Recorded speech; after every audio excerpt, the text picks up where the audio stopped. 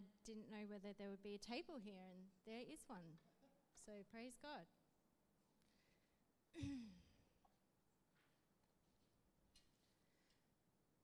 Let's just pray.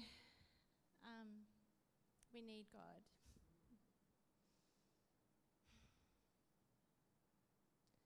Father, we love you. Jesus, we love you. Holy Spirit, we love you. And Holy Spirit, we just open our hearts today, and we pray that you would stir us up. We ask that you would remind us what is pulsing through your heart right now. Holy Spirit, we need you. And we pray that you would teach us and wake us up in Jesus' name. Amen. Amen. Well, this week we have been talking about being strong in the Lord. And I was all ready to keep going on that bandwagon. And when I talked to the Holy Spirit early this week, he put something else very strongly in my heart to share with you all today. So today we're going to talk about something that's on the Father's heart, and it's 5 keys for revival. When I asked him what's on your heart, he was saying revival's on my heart, and we don't have to look too far in the world to see that it's chaos, and we desperately need a move of God. In this nation, in every nation, we desperately need God. People need the Lord. And religion doesn't cut it. We need a move of the Holy Spirit. And we need Christians that are full of the Spirit of God to be salt and light and bring him to the world. Anyway, so I have a story for you. It's a story that the Lord reminded me of, and some of you may have heard it before, and if you have, I ask you to listen in afresh today, because I feel like the Father wants us to hear it and glean some wisdom from it. And this story comes from a book called The Secrets of the Great Argentine Revival by Edward Miller. And I'll give you a little bit of background. Argentina in the 1940s was a pagan nation. They estimated there might have been 500 Christians there, if they were lucky. Most churches had about 5 members. If you had 8 members, you were considered a mega church. And Edward Miller, he was a missionary from America. And he went to a city called Mendoza in Argentina. And just to paint the picture for you, the guy he took over from had been there for 45 years and had only seen 3 people saved in that whole time. Can you imagine laboring as a missionary in a mission field and only seeing 3 people saved for your 45 years of laying your life down? Can you imagine it? Okay, so that's the picture, hard ground. And it was 1949, and Edward Miller had seen the Holy Spirit move as a child. And he'd seen some of the meetings that Amy Simple McPherson and others had been running. So he knew the power of the Holy Spirit. He was baptized in the Holy Spirit. And he fully believed that God would move in this city. Anyway, he's like, I know what to do. I'm going to go to a city called La Vale, which means the valley. And I'm going to go there and I'm going to take my fiery friend with me, and we're going to preach the gospel. No one's ever preached the gospel there before. We're going to preach the gospel. I'm going to take a tent. So he's like, set up this big massive tent, put all his finance into it, sets up a big massive tent. They pray and fast for 2 weeks, declare, they're handing out gospel tracts.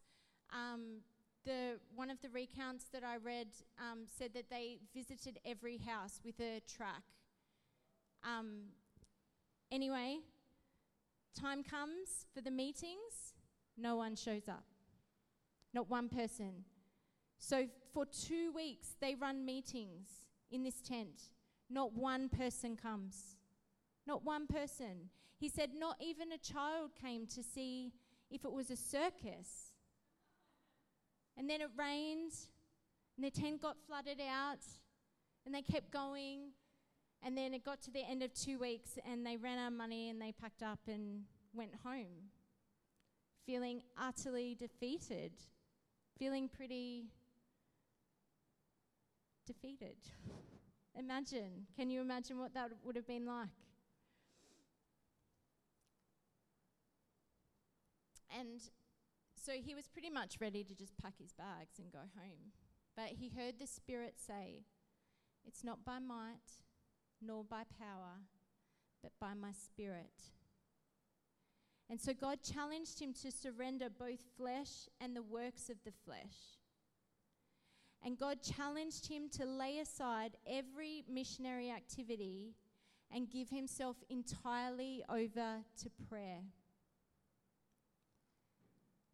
He was told by the Lord to try prevailing prayer. And the Lord laid down his terms for surrender. He said, spend a minimum of 8 consecutive hours daily with him in prayer and his word. So Edward agreed to this. He's like, yep, I'll do it for a week, 7 days. I'm going to seek the Lord. So there was a little attic above the garage of the church where he was serving. And he went in there and he sought the Lord every single day, 7 days straight. He wrestled with questions, days crept by, still no answer. And on the last day, the Spirit of God drew near and asked him what he was doing. And Edward answered, I am fasting and praying for revival. And then the Lord said this, an empty stomach is not the coin of heaven, but rather the blood of Jesus. That's all. That's all he had. And he was like, well, thanks for that. But what do I do now? And he felt like he'd finished like his obligation and God hadn't crashed in. He hadn't seen God move. So he's like, well, I guess I'm free to go back to America and get a job. But then he realized that if he did that, his faith would slowly evaporate because he had sought God and not found him. And so he kept going. For another 7 weeks, he was seeking the Lord. That's all he did. Day in, day out. 7 weeks of silence.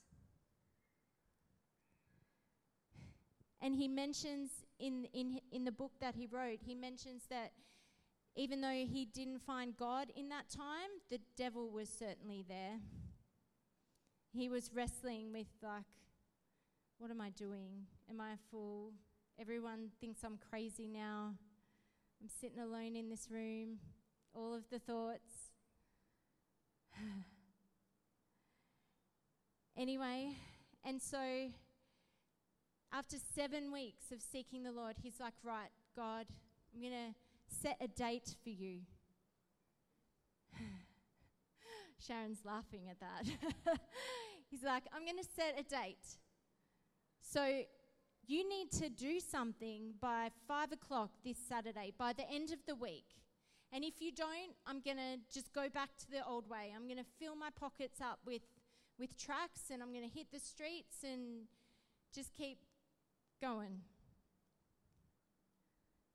And he got to Saturday, 5 o'clock came,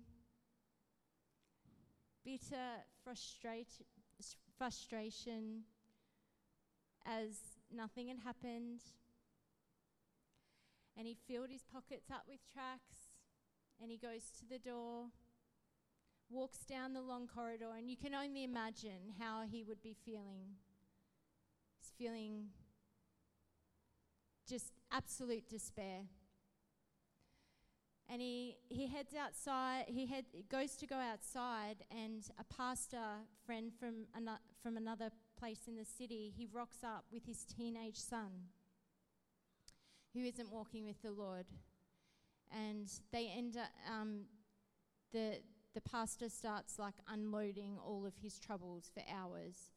And then Edward realizes he's not going to be able to go evangelizing with his tracts. Anyway, it comes to near the end of the 2 hours, and Edward asks this young teenage boy a few questions. Next minute, the teenage boy is on the floor weeping, giving his life to Jesus. Praise God. He now has a mega church, Edward. His church has gone from 8 to 9. And when they left, the Holy Spirit said to him, "You see, son, when I wish, I can bring souls to you. Now return and continue in prayer until I tell you it's time to leave." So he goes back to the attic. And for weeks and weeks, he wrestles and he prays and he reads the word. And time loses all meaning. And then one day, no different to any other, God breaks into the attic with his presence, with his glory, with an audible voice. And he describes that encounter in his book. I'm not going to go into that. Read it for yourself. But for the next then 6 weeks, so we're talking like half a year's gone now. For the next 6 weeks, he basked in the atmosphere of heaven in his attic. He was having personal revival. And then the Lord gave him an order. He said, "Now I will pour out my spirit on the church. Go and tell the people to begin prayer meetings. Tell them to begin Monday night and then come prepared to stay from 8 p.m. till midnight. If they are not prepared to come for the full time, they must not come at all." That's what God said. Whoa. So Edward's like, I now have a direct something to obey from the Lord himself. But he's doubtful.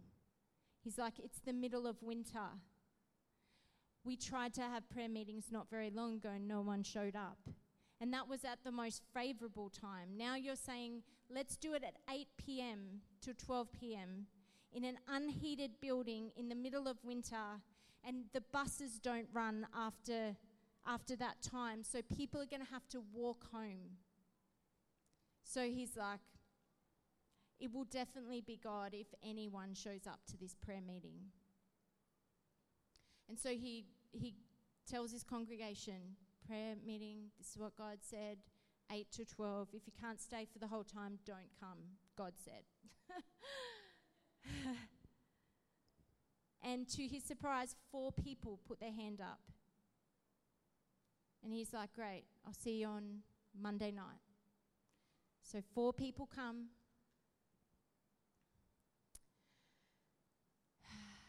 I'm trying to remember who they were. There was a timid servant lady.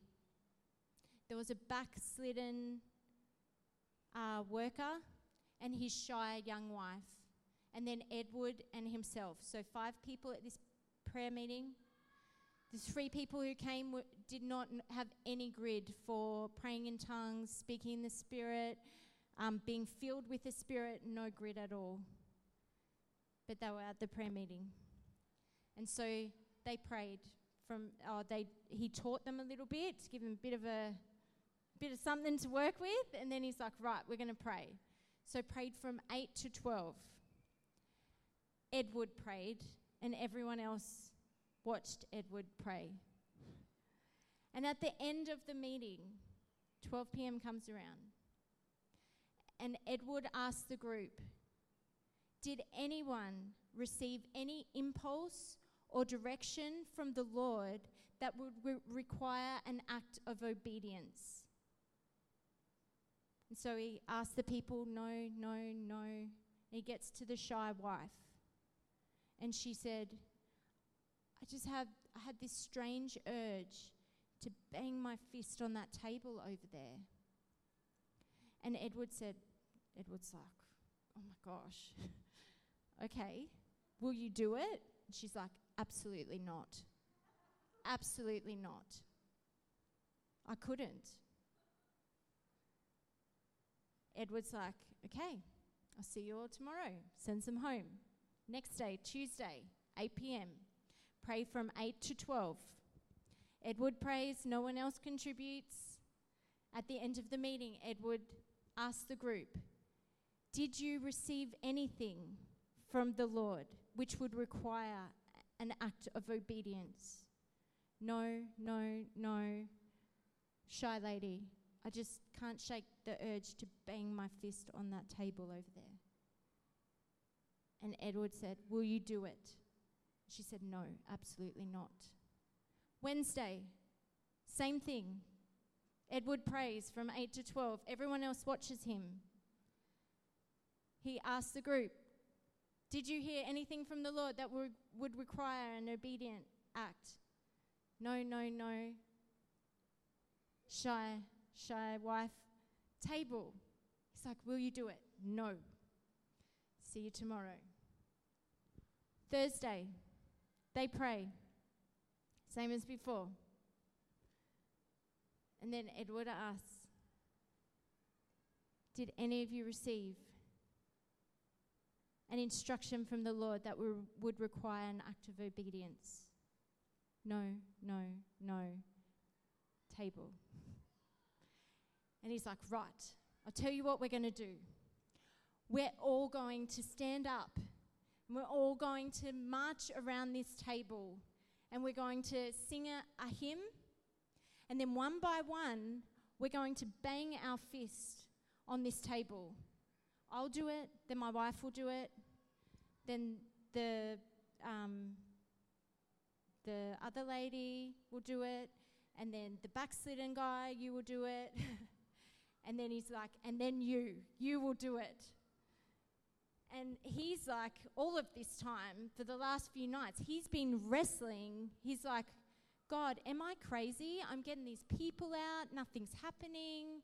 Your spirit, like, nothing. This table thing, could it be you? It's not in the Bible. Like, what the heck? You can imagine. So they start to march around the table, sing a hymn, and then one by one, they bang their fist on the table. And then the shy wife, all of her courage, bangs her fist on the table. Revival.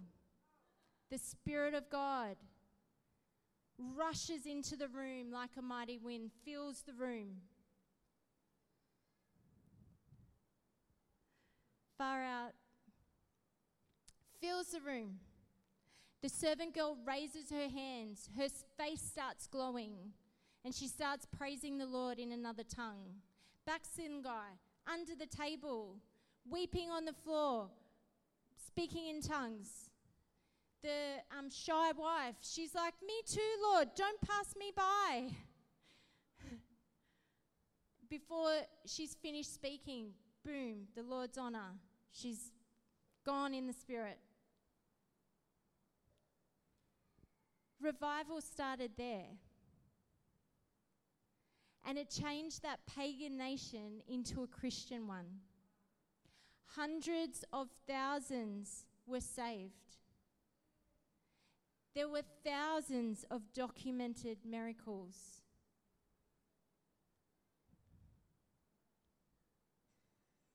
And as I was reading this over and over this week, I just felt the Holy Spirit's desire for us to get hold of some keys for revival.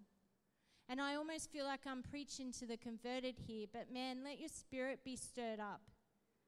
Let your spirit be stirred up. Bill Johnson, he defines revival as a time where there is a pouring out of God's Spirit, where his presence and works are displayed in a dominant way. I actually believe that God's heart is that revivals would never end. It's God's desire for us to go from glory to glory. And revival is the heart of God made manifest. It's when we see more clearly what's important to him. And ultimately, revival starts here. It starts in you, Isaiah. It starts in you, Jay. It starts here.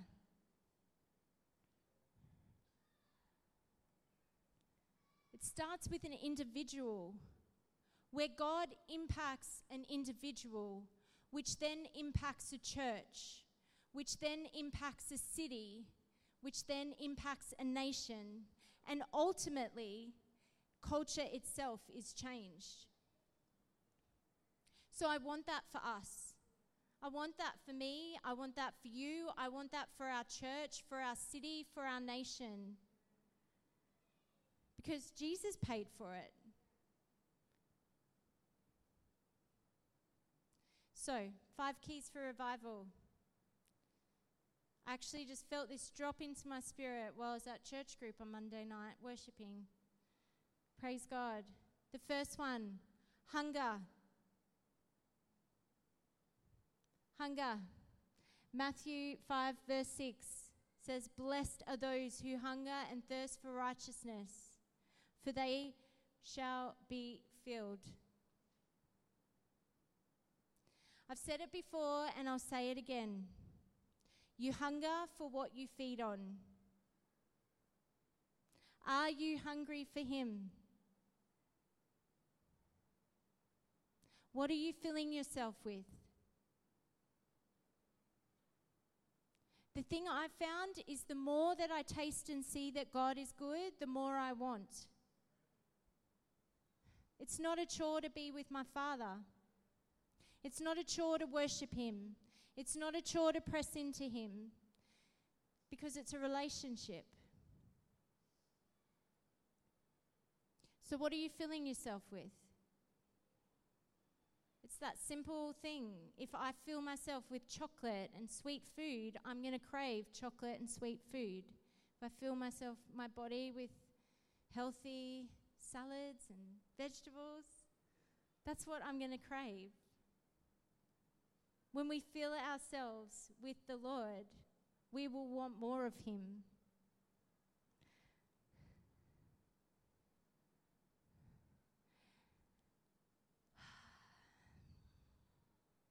The Lord's not a fast food, drive-through convenience store. He's the Lord of hosts, the Lord of glory. He deserves my time. My goodness, be inspired by Edward Miller, who was just like, I can't do it without God, so I'm going to go and seek him till I find him. Every great revival can be traced back to a person that had that heart posture. I'm going to seek God until I find him.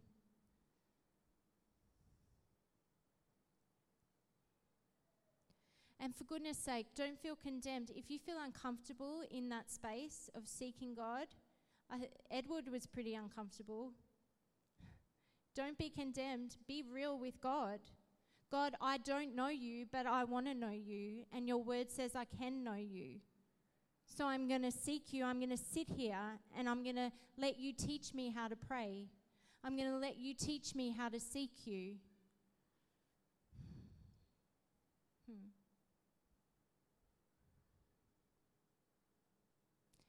We need to be hungry. He's not going to pour himself on people who aren't hungry for him, who don't value his presence. Why would he? My friend Mark Greenwood recently said this. He said one of the biggest threats to the Pentecostal church is that their theology will make them proud instead of hungry.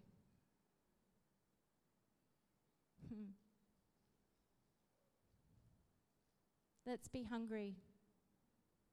The second one, obedience.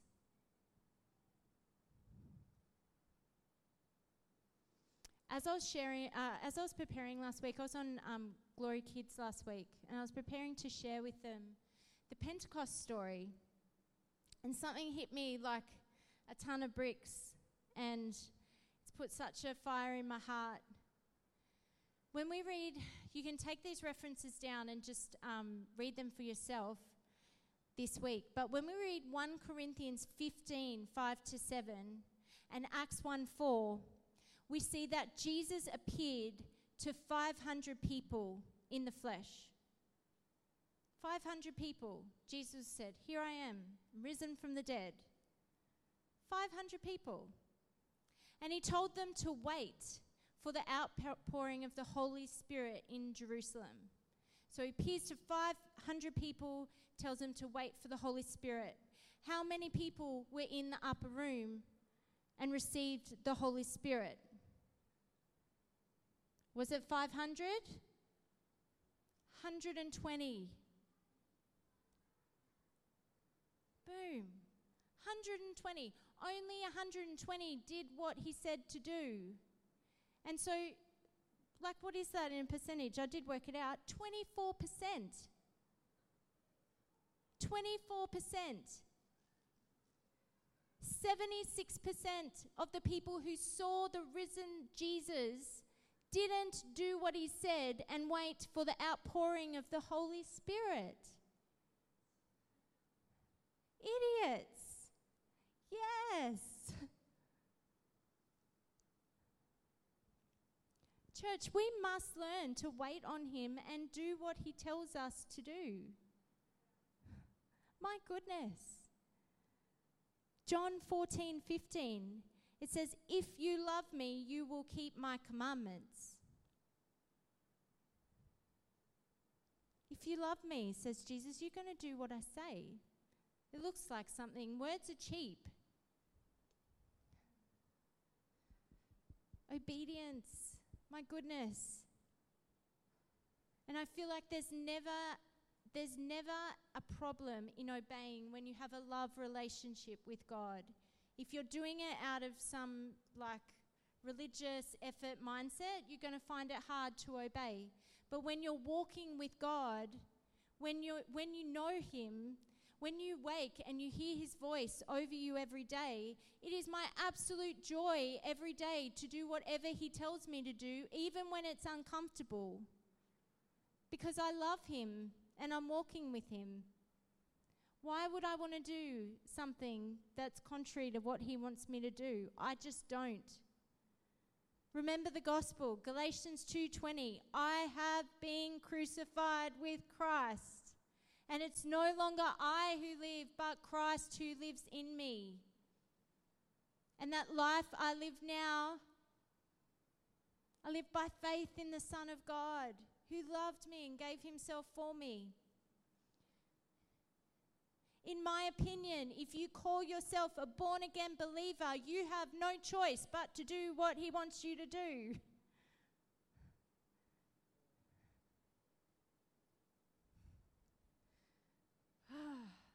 I could stay on that for a long time. We're going to keep going. We need to be obedient to his voice, guys. We need to do what he says. Number 3, consecration. Consecration, it means dedicated to a sacred purpose.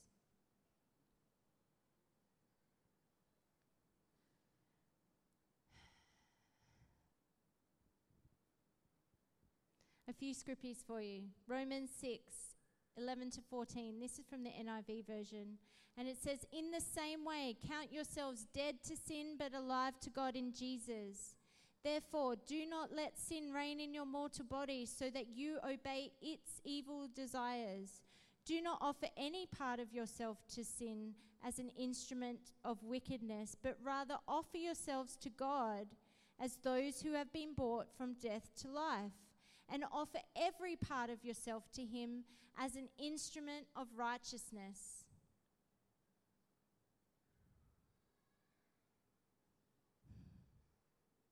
Count yourselves dead to sin, alive to God. I am separated for the work of the Lord. I am not going to give myself to sin or to works of the flesh. I'm going to offer myself to God. In your own time, read Colossians 3, 5 to 16. It makes it very clear. It's like, put to death the old man, put on the new man. Ephesians 5 verse 8. For you, at one time, you were the darkness in the Lord. For at one time you were darkness, but now you are light in the Lord. Walk as children of the light. If you read your Bible and let it tell you who you are, you will come to the conclusion that if you're a follower of Jesus, you have no choice but to set yourself apart from him and walk accordingly. Why would God pour out revival on people who don't have this attitude? Why would he?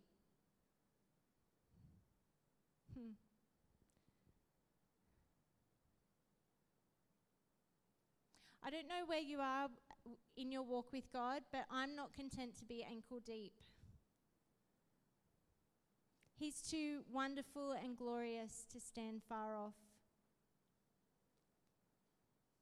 He's poured out his love and forgiveness on me, and he's saved me, and I can't go back. He knows that feeling. I can't go back. Go back to what? What do we have to go back to? Why would we hold on to that? It's ridiculous. My only response to him is to offer myself as a living sacrifice, set apart for him. Romans 12:1. I appeal to you, therefore, brothers, by the mercies of God, to present your bodies as a living sacrifice, holy and acceptable to God, which is your spiritual worship. Every day I wake up, good morning, Father. Good morning, Holy Spirit. Good morning, Jesus. What's on your heart today?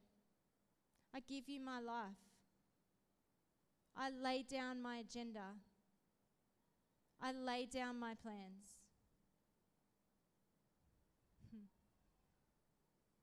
Psalm 5 verse 3, I think. Read it in the Passion Translation.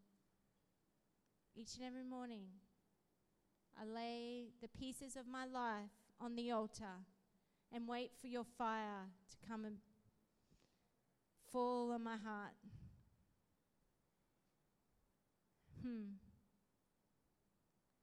Set yourself apart for the Lord and just watch what he does. The fourth one, humility.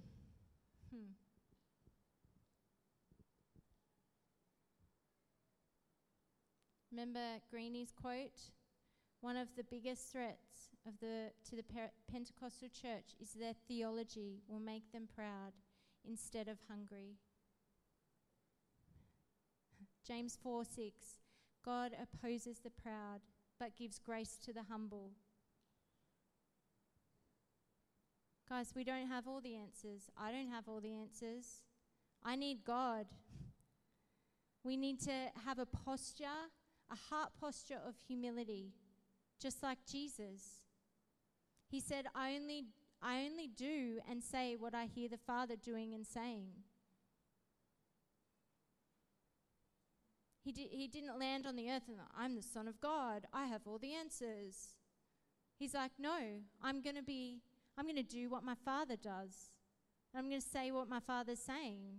Imagine if every Christian lived that way. Wow.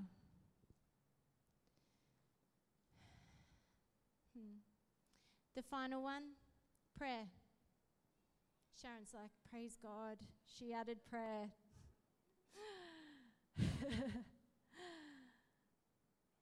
Edward Miller prayed and sought God for months and months and months and months in prayer. D.L. Moody, he says this, every great movement of God can be traced to a kneeling figure. Church, if we want to see God crash into this city, we need to get on our knees and listen to his heartbeat. Prayer is simply union and communion with God Almighty. It's listening for his heart and his perspective, his plan for a person, for a church, or for a city, and then praying in agreement with his will to see it come.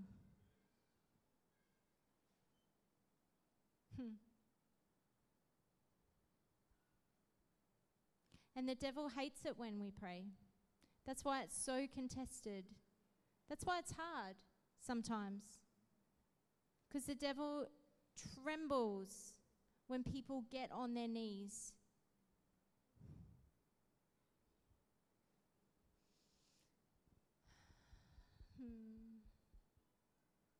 If I can pray and receive direct instruction from the Lord, why would I try and do it in my own strength?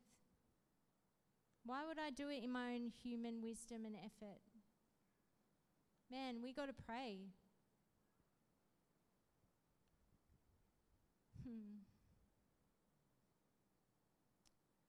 So, 5 keys. There's more. There's always more.